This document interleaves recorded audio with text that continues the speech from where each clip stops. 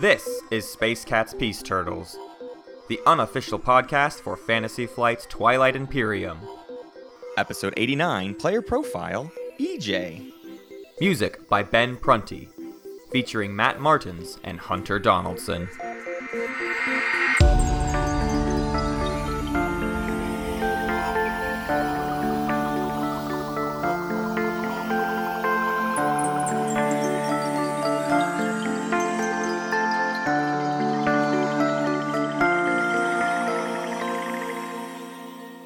Daddy likes it.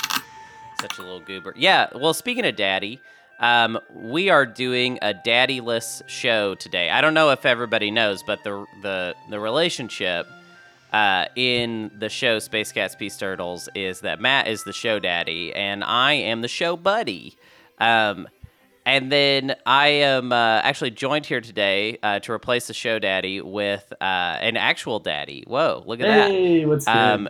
EJ is here today. Yeah. Say hi, EJ. Hey, how's it going?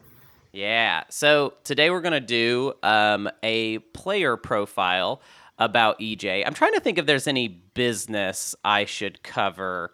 I bet actually when Matt listens to this, he's going to be like, Hunter, you were supposed to mention the blah, blah, blah at the beginning. Let me think. Is there... Well, you should definitely go see their live show at Gen Con. Yeah, I think that's probably already been stated. Yeah, but go see it. This is from a third party. I'm going to be there. I don't think I have to pay for it, but we'll see. No, we're not going to have you pay for it. That's for sure. But other people and other people actually, it's technically, as far as the show is concerned, free for everybody that wants to come. However, Gen Con, they got to get theirs, so I think it will cost you a ticket, which is $2. But we're actually not charging at all for the show. So if you want to come see it, it's free. It's gonna be really fun. We've actually started planning it now. It's gonna be one of those dreadful humor episodes where it's all about the humor, which I know is not everybody's cup of tea, but it'll be fun. You can see me and Matt and EJ will be there, although he won't be on the episode, but he will be there, and you can say hi to all of us, and it'll be really fun. I think we're about to knock off Diplomacy off of the Game 2 Patreon thing, but I don't remember. But I think Diplomacy, I think your days are numbered. Sorry, and Root. it's fixing to be... Well, sorry, Root the person, not Root the game. No, not Root the game. Sorry, no, Root. Root the game's doing very good right now. So there will be another phase of voting with the 3 games remaining being Dune, Root, and Game of Thrones board game, Mother of Dragons. Okay, and with all that business out of the way that I did not like doing, because like I said, I'm not the show daddy, I'm the show buddy. Let's talk about you, EJ. Oh, and also, a real quick teaser. At the very end of this episode, after me and EJ get done talking about EJ, we're going to play a game that Matt has devised to kind of show off my general lack of rules knowledge. Because I am kind of you know how since you have a smartphone and the smartphone can do math, you've gotten a lot worse at math because your smartphone knows how to do the math. That's how I am with the rules of Twilight Imperium and Matt. Yeah. Anyways, hey EJ. Hey. I want to start personal and then kind of work towards Twilight Imperium and board gaming in general. EJ, yeah, for sure. when is the first time that we met, me and you? The first time that we met, I believe, was in high school, but I'm not sure that you remember that too much. You were a couple of grades ahead of me.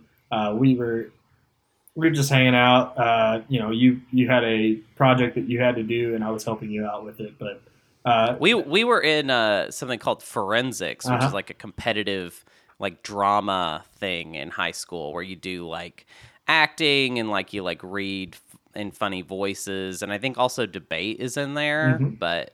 Yeah, it's kind of like the debate team. That would be the most but we did the acting side of the debate team, basically, Mhm.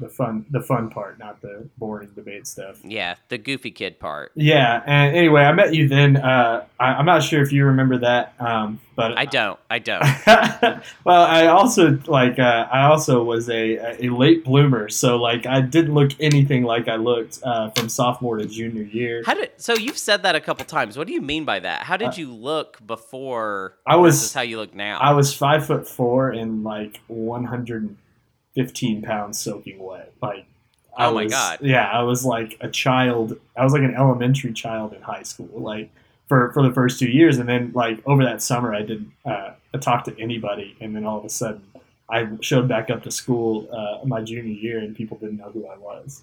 Wow. That was the wildest thing. I had to reintroduce myself to my friends. Wow. So there's that. Anyway, we actually became kind of buddies playing TI, or the first time I remember seeing you, I guess, post that was probably when I was 22. It's probably 5 years ago now. And you and Matt and everybody in the living room. Sean was there. There was a couple other people there. You guys, that was the Butt Brothers game. I was there. I was present for that game. Right, but you weren't in the game. But I wasn't in the game. Witnessed it. Right, I actually came in. You guys were probably already in round 2 or 3. Now TI3 is a lot different. Round 2 or 3 was probably already 2 or 3 hours into the game. Right. Whereas, well, especially because we were playing with 7 players that night, so I guarantee. And also, we weren't as good at Twilight Imperium, so yeah, I guarantee it had taken way too long to get to the point we were at. Well, and at that point too, you guys had just started playing with expansions galore. So like, the TI3 expansions are some of the most, they're some of the most tedious things where there's small little rules that you had to look up like every 5 minutes. And there was a lot of that. Well, and they also just added more optional rules on top of a system that already had a lot of optional rules. Right. And we did play with some of them. Like we liked Distant Suns. Yeah, we liked Distant Suns. Well, we also liked the space version of Distant Suns. I think it was called like Final Frontier or something like that. One. We would play with what were the little like the space mines that you could drop? Yeah. And I don't even remember like if we really understood how those were supposed to work or if we would just throw those into the mix. You did. I think you just whatever. We would play with mercenaries sometimes with that special trade card. We played with a lot of weird stuff back in the day. But so you got to witness the Butt Brothers game. Do you remember? And this was the first time you came around and saw Twilight Imperium? This is the first. No, I had played a couple of times, but I don't think that I had played with you or Matt at this point. I had been playing with Alex. And I'd only played it like a couple of times, and I remember the reason I came over was because I heard that there was Twilight Imperium going on, and we were going to play a board game of our own. So we were off in the kitchen doing whatever we were doing, and you guys were sitting in the living room, and all I remember is Sean just yelling. There was a lot of yelling from Sean, and a lot of yelling from you, and a lot of yelling from Matt, and it sounded like a wild time. Yeah, I mean, I feel like there's not a single game that we haven't talked about more than the Butt Brothers Coalition game.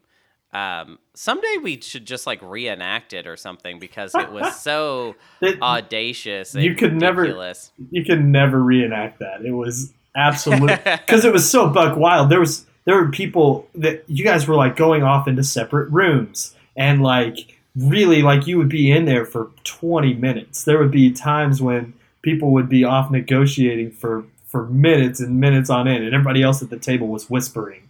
And it was just this like it was so wild because I think we have tried to capture something similar to that aesthetic since then, and it's just like you really can't capture how wild you guys were that night. I don't know if you were drunk or what, but it was absolutely insane. Well, I think a key element to how wild that game was that originally me and Matt and Sean were the 3 people that played Twilight Imperium the most, and I feel like had kind of a rivalry between the 3 of us. And in fact, we even played a lot of 3-player games, which is not if anybody listens to the show, you know that I pretty much only like playing at 6-player at this point, and I definitely didn't really care for 3-player, even when we were playing it in TI3. But sometimes we just didn't have enough people so that we would play it like that. So I think the whole thing about the Butt Brothers game was that we were sitting down to play a normal game, and me and Matt and Sean all had people in between us. We weren't neighbors with each other. In fact, we were like kind of all specifically, we were making like a little triangle within the game. And I think what was so wild about that was we never imagined that one of us would bend the game to such an extent in order to win. And Sean, of course, it seems It's silly Sean. now because definitely Sean has that part inside of him. But I think that was the first time we'd ever seen that really come out, where Sean was willing to say, we're going to change the game Yes. to be a new game, and it's where I'm most certainly going to win. And the fact that he was able to convince other people to play in that manner, I think was just really wild for me and Matt, who played the game very like, to the letter. This is how you're supposed to play it. And the thing is, if it had been anybody else, we would have just been like, all right, fine, it's just a goofy game, doesn't matter.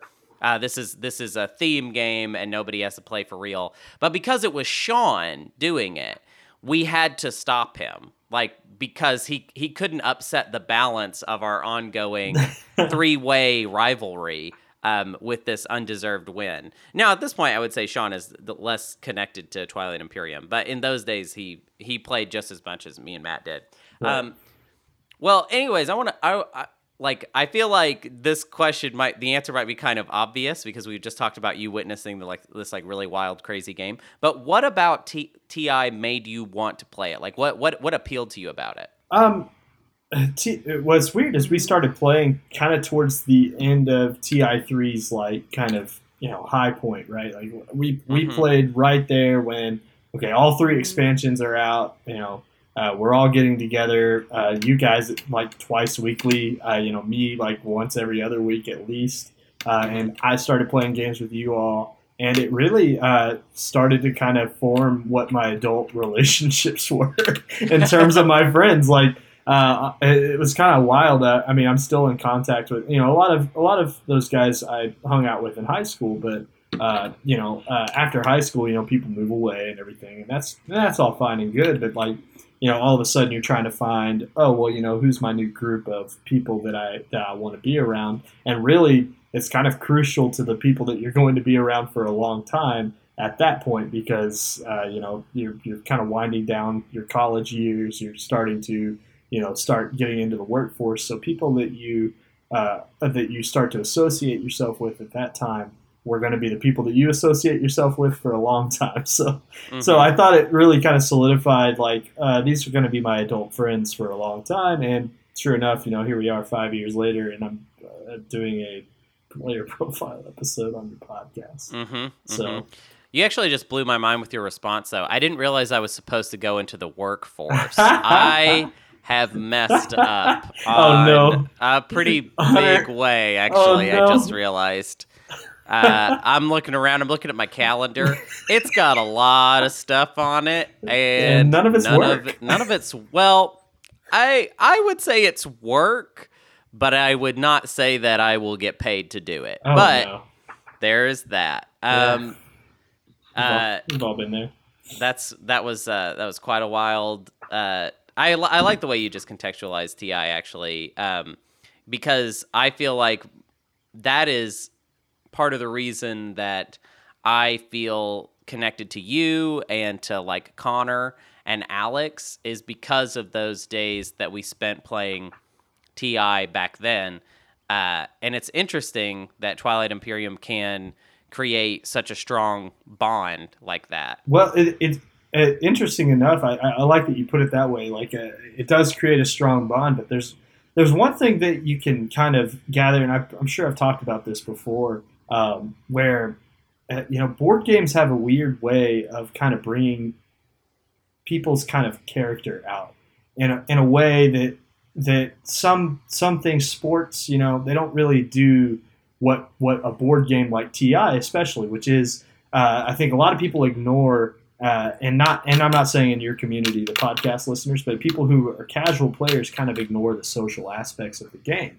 Mm-hmm. In TI3 even more so. It was a way more social game, in my opinion. There was a lot, at least the way we played it, we were always above the table. We were always, there was always a larger meta game going on between the 6-7 of us that played. And so it does kind of form like, do I like this person? Do I like spending 7 or because with TI it was like this? Do I like spending 7 or 8 hours in the same room as Hunter? Do I like spending 7 or 8 hours in the same room? And the answer was always yes. Like it wasn't like there were times where people got salty. There were times where you felt like you just wanted to flip the table. But like at the end of it, like we enjoyed. I think more than anything, at least me. I enjoyed spending the time with my people, and I felt like I didn't have to win the game in order to get to spend time with people that I really wanted to be around. Right. Here's kind of a petty question, but who do you feel like was the saltiest back in those days, back in the early the TI3 days? Who do you remember being the saltiest? It's hard to say because people manifest, I guess, their kind of anger towards the game a little bit differently. So the most outwardly salty, I guess it'd have to be Matt, and probably. Yeah. I mean, it would have to be, and it's not that Matt is salty in a way that makes you feel like he's mad at you in a lot of ways. Sometimes it does. Sometimes it's like, is Matt mad at me for the thing I just did? But a lot of times the way Matt manifests it is, I think Matt has to play this game against all 6 players, including himself. Like there's one thing that Matt does that nobody else does, and that's that he plays the game also against himself.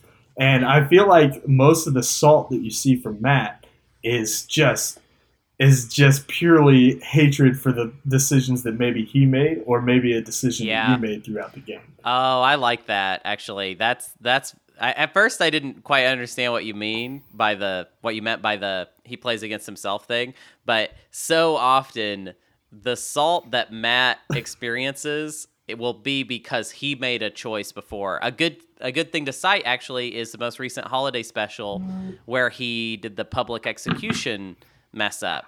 Yep. He gets pretty salty throughout that entire game, basically, because of a mistake that he made. And that's the person. Yeah. Oh man, if you want to know who Matt gets saltiest at, it's himself. It's himself. Yeah, it's himself. Definitely more than any other player. Right. Oh wow, that should have been in the Matt player profile. It should have right there. Yeah, that's good. Yeah, it's interesting. But I don't think that anybody else, everybody else didn't manifest their saltiness in that way, because Matt tries to explain through those things. So, yeah. What is? I'm just going to ask an indulgent question here because we have played a lot of Twilight Imperium together. In what way does my salt manifest itself? Because I've been very concerned about my saltiness for the past year. Yeah. And I have been trying to improve upon it. And I'm just wondering, what does it feel like? And I don't know. I actually feel like maybe it might be through luck or just weird circumstances. I'm not sure I've ever had to. I don't know that you've ever been on the other end of me being salty. I'm not really sure. There have been times where I've been on the other end, but have been able to deflect it onto somebody else. Which is kind of like, I guess if I had a superpower, that would be it. Being able to deflect people's anger away from me, at least in TI. I generally have a pretty good time of being like, no, that's somebody else. But with you, it kind of comes in waves. There's this wave of initial, FU that comes from Hunter, right? Like it's the wave of initial, why would you do that? Like the logic is obviously trying to spin through your head. Like you're trying to sit there and reason. The second wave is all out.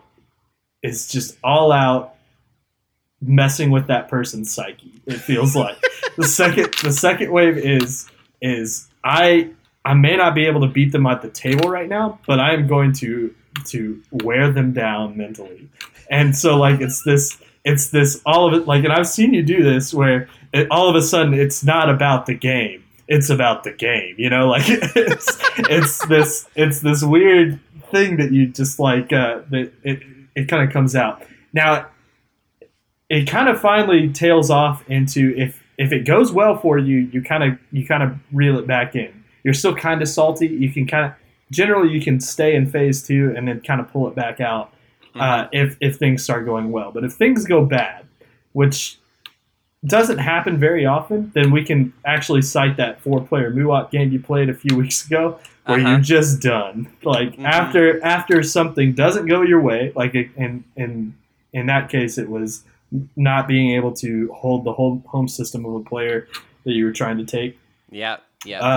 It's over. You're like, yeah, well, that was a fun game of TI I played, and then it would eventually move on to stage 4, which is just sarcasm and at the expense of everybody. And so that's kind of the stages of Hunter's saltiness that I've observed over my time playing TI. Wow, you really nailed I think both of us. Yeah, I really want that to change. I really want that to be over because I'm tired of falling into that. I think that 4-player Muat game was such a death trap for my saltiness. And yeah, I'm actually not surprised at all that I failed to that extent, and that you did get to see all 4 faces in. Just displayed, on display. I will say this: your saltiness is one of the few that actually fuels you. There's some people who, when they get salty, it actually shuts them down, and it forces them. Like for me for instance, my when I get salty at somebody, and it doesn't really manifest itself in anger anymore. I've been playing board games long enough to where I understand this is just how the game is played. And so now it kind of comes out in a way that's like, all right, and TI especially, it's like, all right, I'm the Turtles now. Like, it's like, I am no longer EJ, I am the Turtles. And I will do whatever I can to defend my honor as this faction. I start to get like super into kind of the text on the back of the cards and like trying to figure out, what would they do in this situation, and that way it kind of distracts me from the anger I might feel towards somebody for doing something that I feel is unwarranted. And it kind of distracts me too from the fact that I'm playing a board game and in the end, I'm still going to be friends with these people after I'm done. So that's generally how I go. I've definitely witnessed that in your play that you kind of lean towards theme if, like, let's say, if the game I don't know, like, I feel like there's an arc to your play which will kind of be like, you come up with a fun strategy. It's normally, like, I think a little more fun than most people will go for. Something that's going to keep you engaged. And then you go for that. Once we've done that, well, let's just lean into theme so that whoever that shakes out, we could just be in like a fun personality about it. Right. I wouldn't say I've ever really seen you get very salty, unless somebody's really coming down on you, and like you specifically. Yeah, that happened one time in a game of Avalon, and it almost forced me to never play Avalon again. Oh, that game can totally do that, though. Yeah, well, it was there for a while. I felt like Avalon was a game that actually attacks character, and I don't like feeling like my character's being attacked. And one of my best friends in the world, Connor, we've talked about him. Everybody knows Connor, too. He's infamous for his confusing legal text play. But Connor, one time during Avalon, he just stood up and like put his hand in front of me and shut me off from the rest of the group when I was trying to explain why I was good.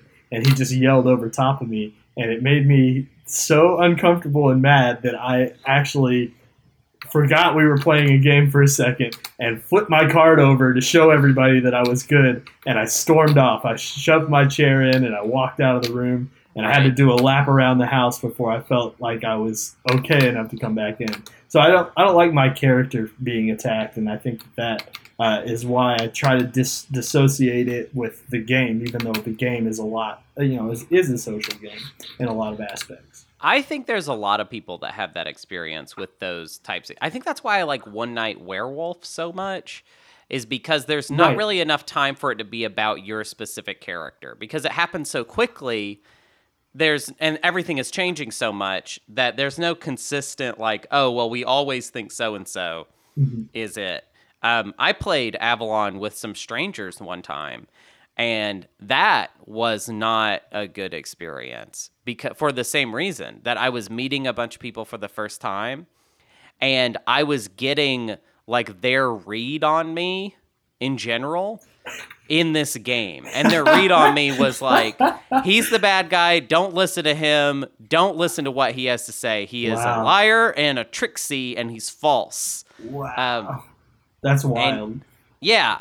And I got kind of salty in a game of Avalon with a bunch of strangers, which is not a good look. That's not going to help. Not going to help you either with the overall meta of the game. Right.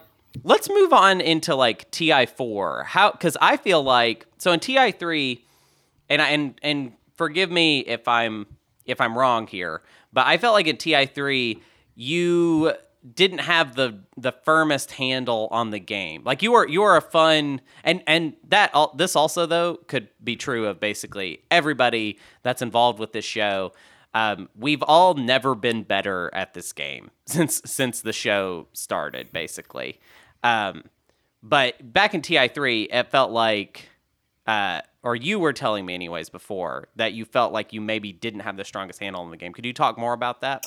Yeah, I was telling you beforehand that, it felt like if you go ask 22-year-old EJ, hey, what's, do you think you have a handle on TI? I'd probably, with a lot of bravado would have been like, yeah, of course, I play TI3 all the time.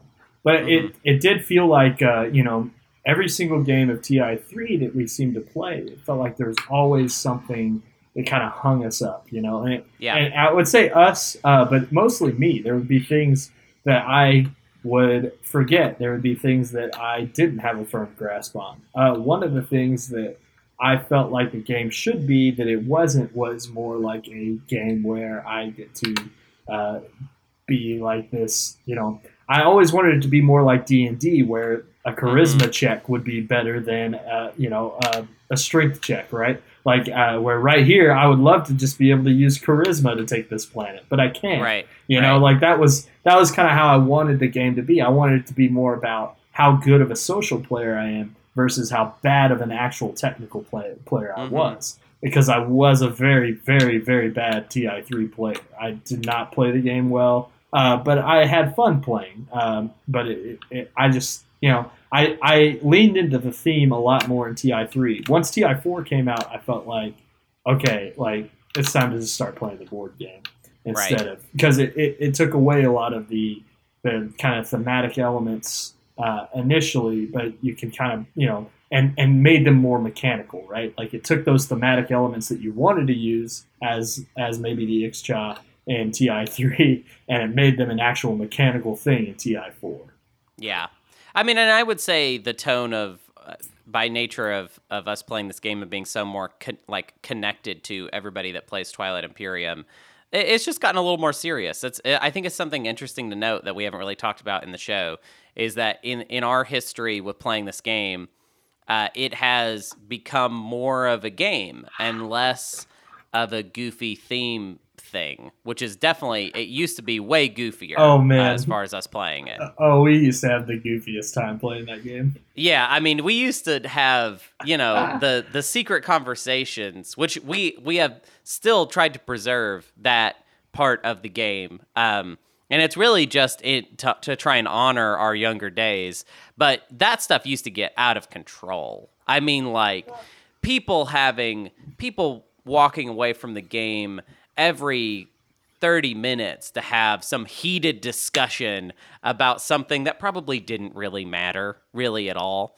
Right, but over one planet next to Mechatol Rex. Right. Like that's stuff we could have discussed over the table that we just didn't. We did a lot of that. Like we wanted to make the game have a lot more intrigue than it naturally had. Yeah, and it doesn't have a whole lot of intrigue. There's just things you have to do to win the game, and it's very clear what those things are. Right. There's far less than we actually wanted there to be in the game. One thing that, like, you were talking about how much of a handle you had on TI3. I actually feel like I probably had less of a handle than I think, because I do remember. So there were in TI3 there were these things called transfer actions. I was just about to bring that up. Yeah. So like, here's the thing about transfer actions. I couldn't tell you how they work right now, and I don't think I ever really understood how they worked. The only person that understood the rules, I think, to transfer actions were Matt. And my attitude about them was that Matt would use them, and they seemed really effective and pretty nice, actually. But I didn't really understand how to use them, so I would just in my head be like, well, I'm going to beat Matt without knowing how to use transfer actions.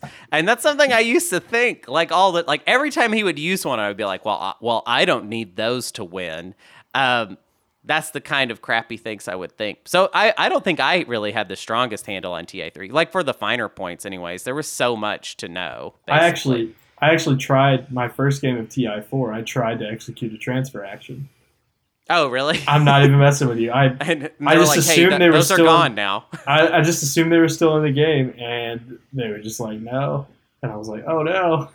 But yeah, I do remember transfer actions very vividly, and I remember Matt being the most effective person at them. I always used them for like one or two ships. Matt would use them on entire fleets. Like, it was insane. Yeah, and I couldn't even remember like if you could produce off of them or like how that worked. Yeah, something happened. We're really gonna show how much we know if we keep talking about it. Well, so that's gonna happen at the end of this, anyways. With the game that we're gonna play, we're gonna show how little we know. Me and you. I feel like the thing we've got in common is we're here for the other people, kind of like what you were talking about with my level of saltiness. That whole thing of like me trying to play mind games with people, I don't love that about myself, but I am definitely more of a like, I will play against you than I am playing against the board. Faction on the board, yeah. Which this is why I'm not good at TTS. Like if you've ever watched me play on TTS and been like, Hunter is not very good at this game, which is how I feel. You'd be surprised at how good you are in person versus how good you are on TTS. Well, yeah, I just feel like my meta doesn't really work on TTS. I think there's a lot of people like this where because it's a virtual space and you don't have that ongoing connection, I think it's just really difficult to play the way that I like to play, which is to say little pointed things at you over the and wear you down over the course of 6 hours. Right. I think there is kind of a bit, and like I want to put this in the most delicate way I can. There is kind of a bit of an intimidation factor that you use, and it's not like mean. It's just a man. Hunter could really kill my whole fleet, and it's just like the look on your face can communicate that versus on TTS you don't have that power of just being like looking somebody in the eye and being like, hey, I'm gonna come destroy your whole stuff. Yeah, I mean there have been times where I had to save my game just by threatening someone a lot, and they didn't know that I had nothing, but I had to pretend like I had a lot going on, or like basically that like I've got to pretend I've got some really good action cards here. And a lot of that doesn't work on TTS because you can't see the look on my face. You can't see what I'm looking at that you have. I like to look at people's stuff a lot in a very aggressive way. It's very good. But you can't, I don't know. So I have had a lot of difficulty translating my style of play to TTS, which is frustrating. How do you feel about TTS actually now that we're on that? TTS is good. Yeah. I think that there's not really a better way to connect an entire community of people in terms of a game like this. Like, if I'm going to go play something like Twilight Struggle, I get it. If I have a friend 1,000 miles away that wants to play Twilight Struggle, that's one thing. But, like, I have a physical copy. I would much rather play a physical copy of a game like that where there is, like, an intrigue element to it in terms of I am playing against you, you know? In games where I do feel like I am playing against people, I'd much rather play against people in real life versus, you know, and it does take that element away. TTS does. It does take the element away, and I think it does make me and you apparently a less effective player because, you know, I'm the same way. I'm not the same way in terms of, hey, I'm Hunter. I'm going to sit here and look at all your stuff deliberately to make you nervous. Like, I'm not like that. But the way I play is very much has to do with my presence as well. Like, it's not going to translate as well on TTS because I telegraph a lot of the things that I'm doing on TTS versus in person. I'm much better at kind of deflecting and things like that. Whereas that social game just isn't there in the same capacity. Yeah, I agree. Actually, I kind of want to talk about the tournament a little bit now, like commentating it. How did you feel about commentating the finals? And we did a little bit of commentary on the game, the last semifinal game. How did you feel about that? And how did you feel about the tournament in general? Tournament was really interesting. I mean, I think in the end, you know, Nine of Spades won the tournament. Deservedly, very, very good final game. One of the best games of the tournament. I was very proud to see was the final. So that felt really good to see that you know, at the very end that I think 5 of the 6, or was it all 6 of them, could have won that round. It was at least 5 of them could have won that round, and they all made a move to win. Like, it was that good of a game, and you know. You couldn't help but just sit back and appreciate how how technically good those players are. And I think that's what TTS really does. It will find the best Twilight Imperium player. It might not find a guy who wins every time in person, but it will find a guy who will, who your tournament found a guy who is probably the best technical player at the game.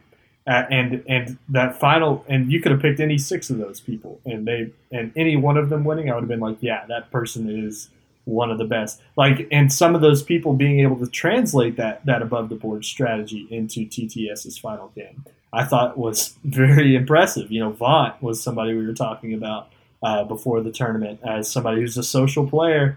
Like, I believe it was Vaunt, wasn't it? Vaunt's the diplomat. Yes, and that's what I mean. Like, How do you the fact that Vaunt made it as far as they did in that tournament, being somebody who's an above the board type of player is very impressive. That's in a setting where the game is going to be a lot more technical. It's going to be a lot more about what's going on the table. And it's going to be a lot more about my tone of voice, right? Like, right. And Vaunt was able to use that and mitigate a lot of losses throughout his tournament because of it.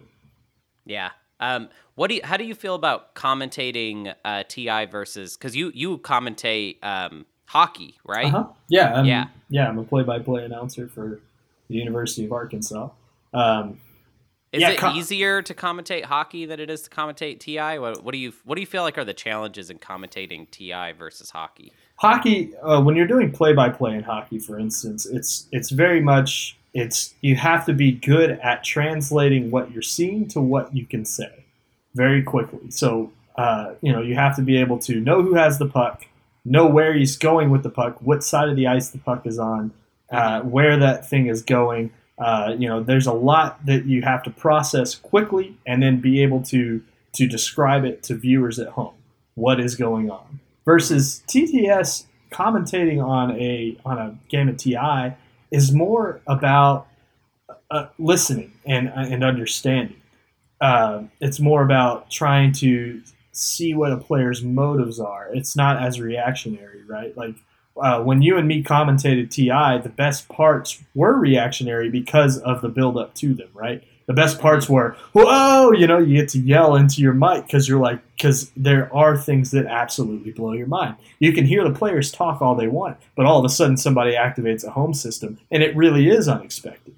And Right. so there really are those unexpected things. In hockey, there really isn't. A guy scores a goal, that's what they're trying to do. Right.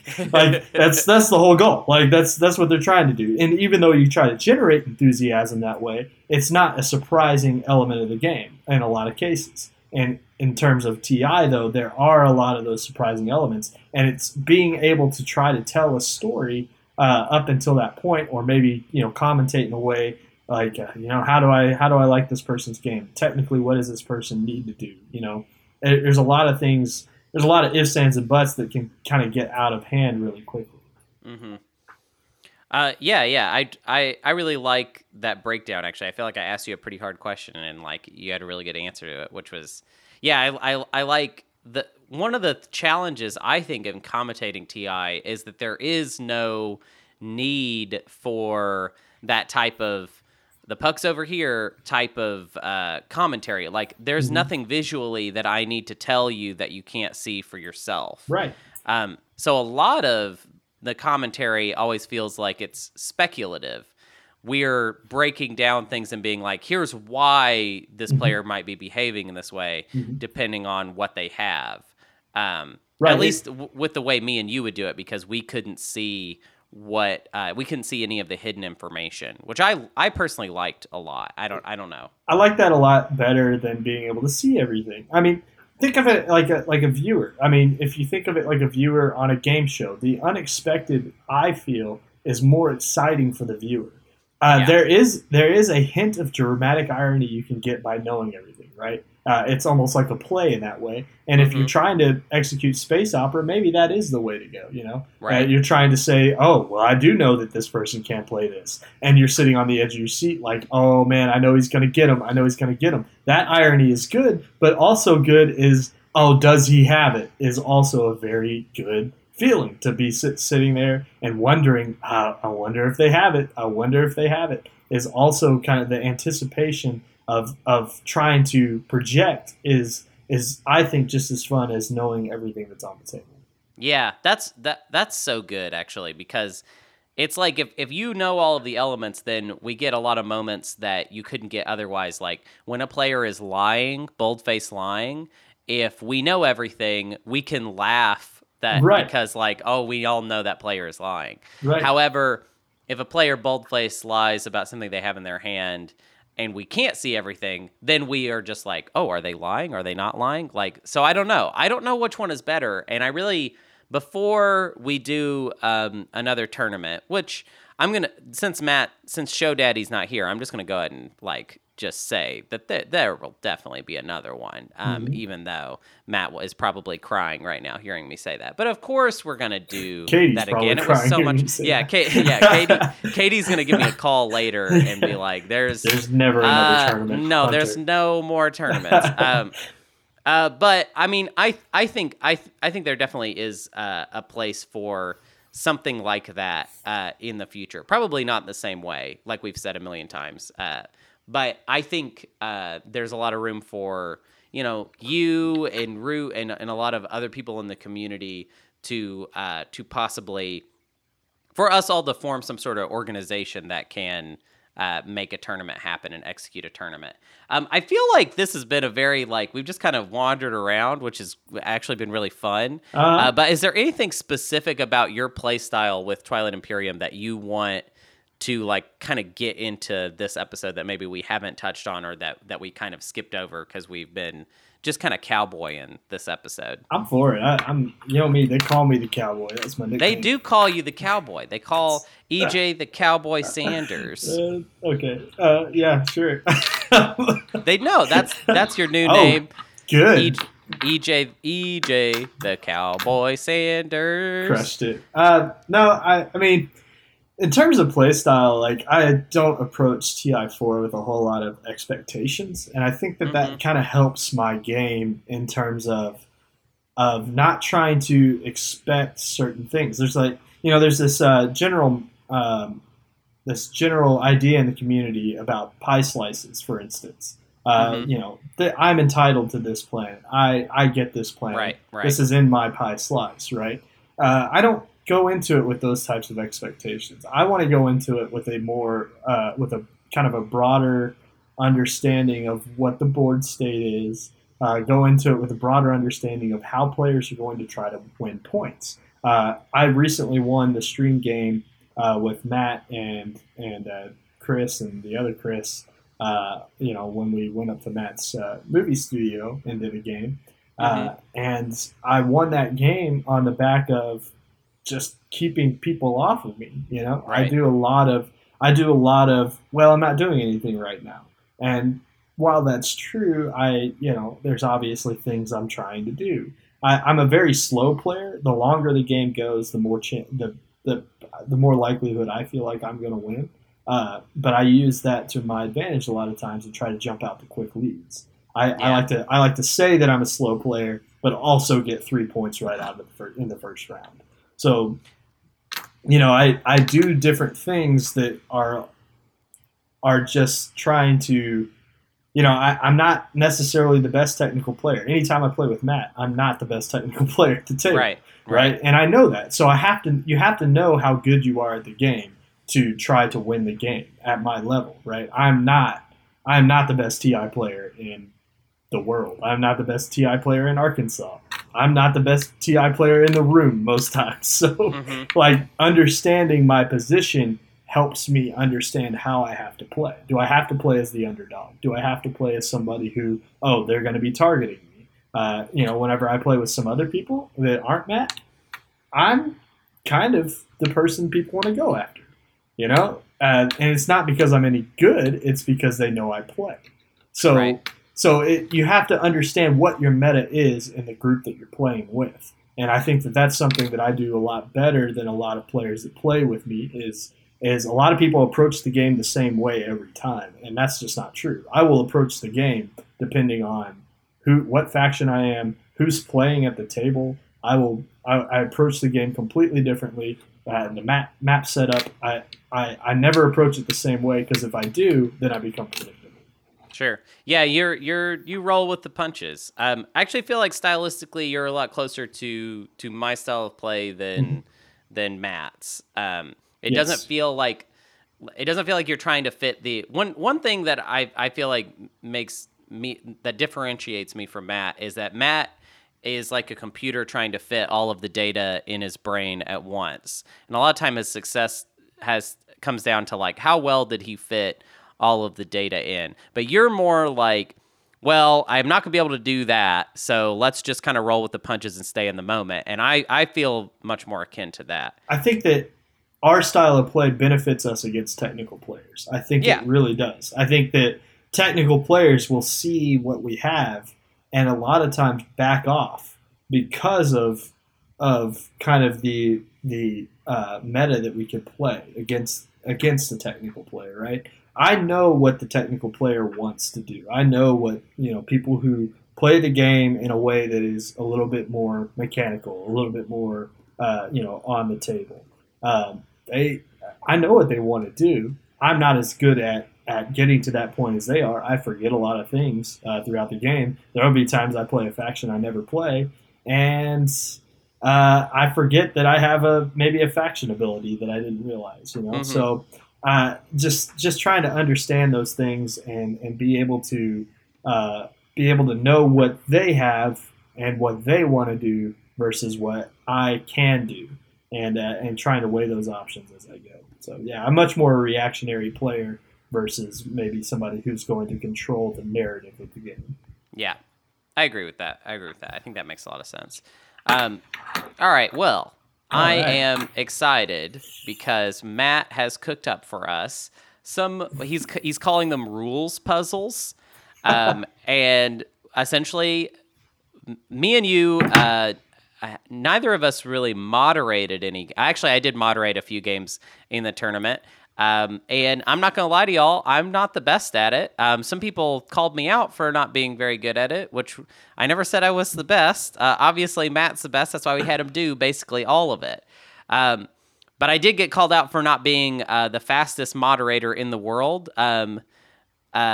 And I also, like, if you ask me a rules question, I have to look a lot of them up. Sorry. But we're going to play a game today where Matt has crafted for us 4 rules puzzles, and we're going to try and answer them correctly we're not looking at the Living Rules reference or any of we're not looking at anything. We're just going with our guts here. So, and we're going to try and figure this out together. So we both get the egg on our faces if we don't get them right, which I bet we won't get any of them right. So here we go. Question 1. If Necro uses Spatial Conduit Cylinder on Veilfar X, then replaces it with a different tech, when do the systems stop being adjacent? Oh my god. Okay, so Spatial Conduit Cylinder is that Jolnar tech, their faction tech. If Necro uses Spatial Conduit Cylinder on Veilfar X, and then replaces it with a different tech, when do the systems stop being adjacent? Do you have a guess?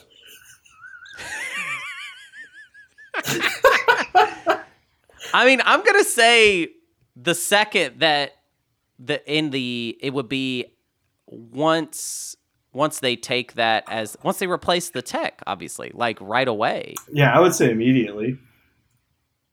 There's no way that's the answer, though. That's like the obvious. It can't be because it seems the obvious, right? Yeah. Well, I guess it would depend on what spatial conduits. God, do I have to look this up? Well, okay, so let's think about. Here, wait. Let's think about it for a second. Hold on. So it could. No. You can't look it up. No. I'm not looking up the answer. I'm looking up what Spatial Conduit Cylinder's exact text says. Oh, yeah. No, I don't have that memorized off the top of my head, but I don't know how important that actually is. I think. What would be the purpose of asking this? Like, how would you use this? So, I think it's like the end of the turn. Like I think that's essentially. It wouldn't stop being adjacent because you switched. Right. Yeah, I would think so. So the question is saying that they use Spatial Conduit Cylinder and then they swap that tech out. Is that right? Yeah. Yeah. I just feel like saying it's until the end of the activation. That's what you think? That's what it says. That's what it says on the card. So I'm gonna go with that one. Oh, that's what it says on Spatial Conduit Cylinder. Yeah. So I would say that. I guess you lose the tech immediately. But no. I think that you activate it, right? You use the card. It's activated until the end of the activation. I'm gonna check the answer right now. So let's see. The answer is system stays adjacent throughout the activation. So that sounds right. End of activation. I think we got that. Yeah, we got it in one. Sure, we had to look up Spatial Conduit Cylinder's wording. All right, question 2. Why are they all about Necro? Jeez. If Necro fights a ground battle and their infantry dies, but at the same time, when their opponent infantry dies, they copy infantry 2, does the Necro player get to roll for their infantry to be placed on the infantry 2 card? Ugh. What? I don't like this one. No. This is a yes. No. This is a yes or no. I'm gonna go with no. Well, I don't want us to pick. I want us to be consistent because if I pick yes, then we've definitely got an option. Score. Let's just talk. Why do you say no? Why do you say no? Because they're copying the tech right after they beat the ground force, right? Mm-hmm. Man, that's tough. I think does infantry 2 specify if. Well. I don't feel like that's right because I feel like the last thing that Necro does is copy the tech, right? At the end of end of a combat. At what point do they copy the tech? They do copy it at the end of a combat. I think you're right. I think the answer is no. Round. I think it's no.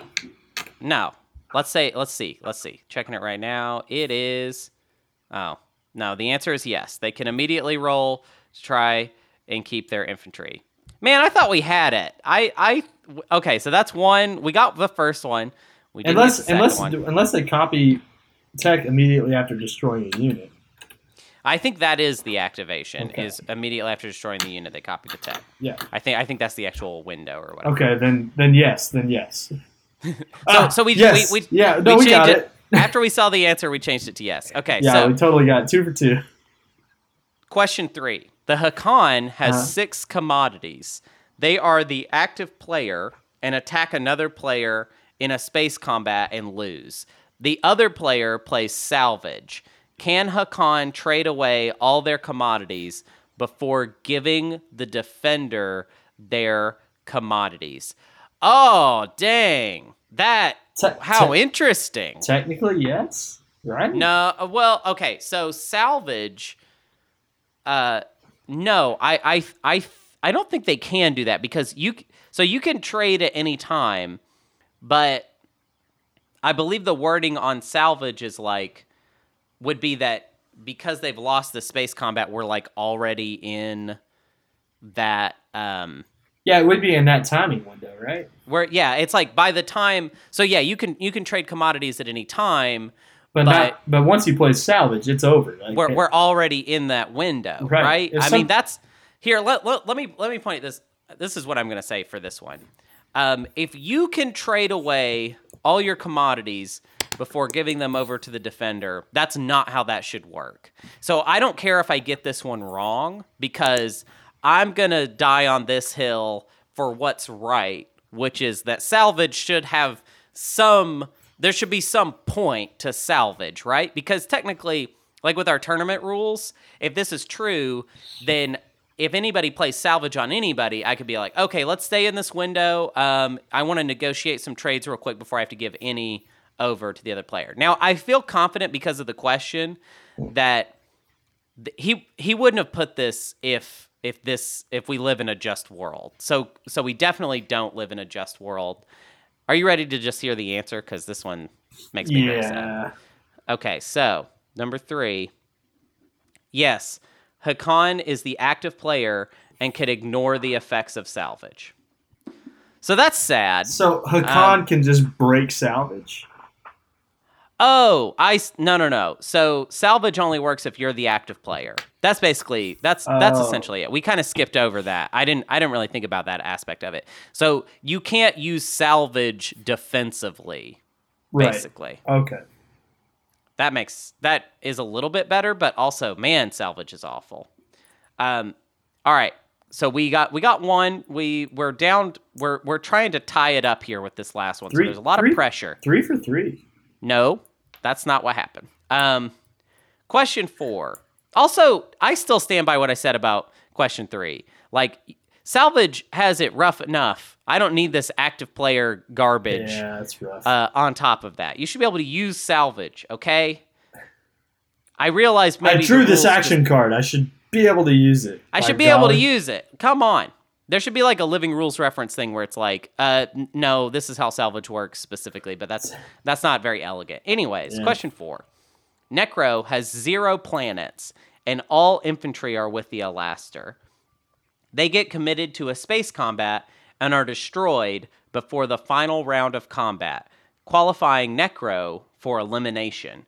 But Necro destroys a flagship / War Sun in the same combat round when their last infantry was destroyed. They are at 9 points and have destroy their greatest ship in hand. Can they score destroy their greatest ship before being eliminated? Matt, you are such a jerk. Yes, this is such a mean question. They certainly should be able to. Okay, so you're saying yes out the gate. Wait, so start from the beginning. The Necro has 0 planets and all infantry are with the Alaster. Wait, they don't have their own home system planets? They have no planets, 0 planets. So that they're in the capacity of the Alaster. They get committed to a space combat and are destroyed before the final round of combat, qualifying Necro for elimination. But Necro destroys a flagship / War Sun in the same combat round when their last infantry was destroyed. They are at 9 points and have destroyed their greatest ship in hand. I want this to be yes, only because this would be the sickest play of the week. I want them to be able to score this because it would be cool. God, I want to be able to look up the rules for elimination. This is rough. I'm just trying to remember. I'm feeling like I've never heard of this. I've never heard of this being talked about. I've never heard of this problem. You can well, right, because it's a hypothetical, right? I mean, this hasn't happened. Yeah, but what I'm trying to say is like all the other things like I've heard about. The second question. I have heard that question asked before. I just don't remember what happened. Salvage. Yeah, I've heard people talk about salvage. I don't know what this is. This almost feels made up. Like I don't even know. I feel like he might be screwing with us. Actually, can you even score? Wait, can you score secrets without having your home system? Yeah. Yes. Then yeah, I think that's the thing about secrets. You think so? You say yes. I think. I don't know. I have no answer to this one, Matt. I think you are. I think you're a jerk for throwing this one in here. I guess. Yeah, this one's weird. So, 0 planets and all infantry are with the Alaster. They get committed to a space combat and are destroyed before the final round of combat, qualifying Necro for elimination. But Necro destroys a flagship War Sun in the same combat round when their last infantry was destroyed. So technically, it's a question of the timing of the action phase secret. Yeah, does the point get scored before Necro is eliminated, or is Necro eliminated and therefore can't score the point? Right. Who is the active player? We haven't been told enough. I don't know that. I feel like that would maybe help. I don't know. I don't think it does. I think elimination does elimination. So we don't know. I don't think we know when. Like I don't know that there are rulings on like when elimination happens. Like. Elimination happens when a player has no pieces left on the board, right? No.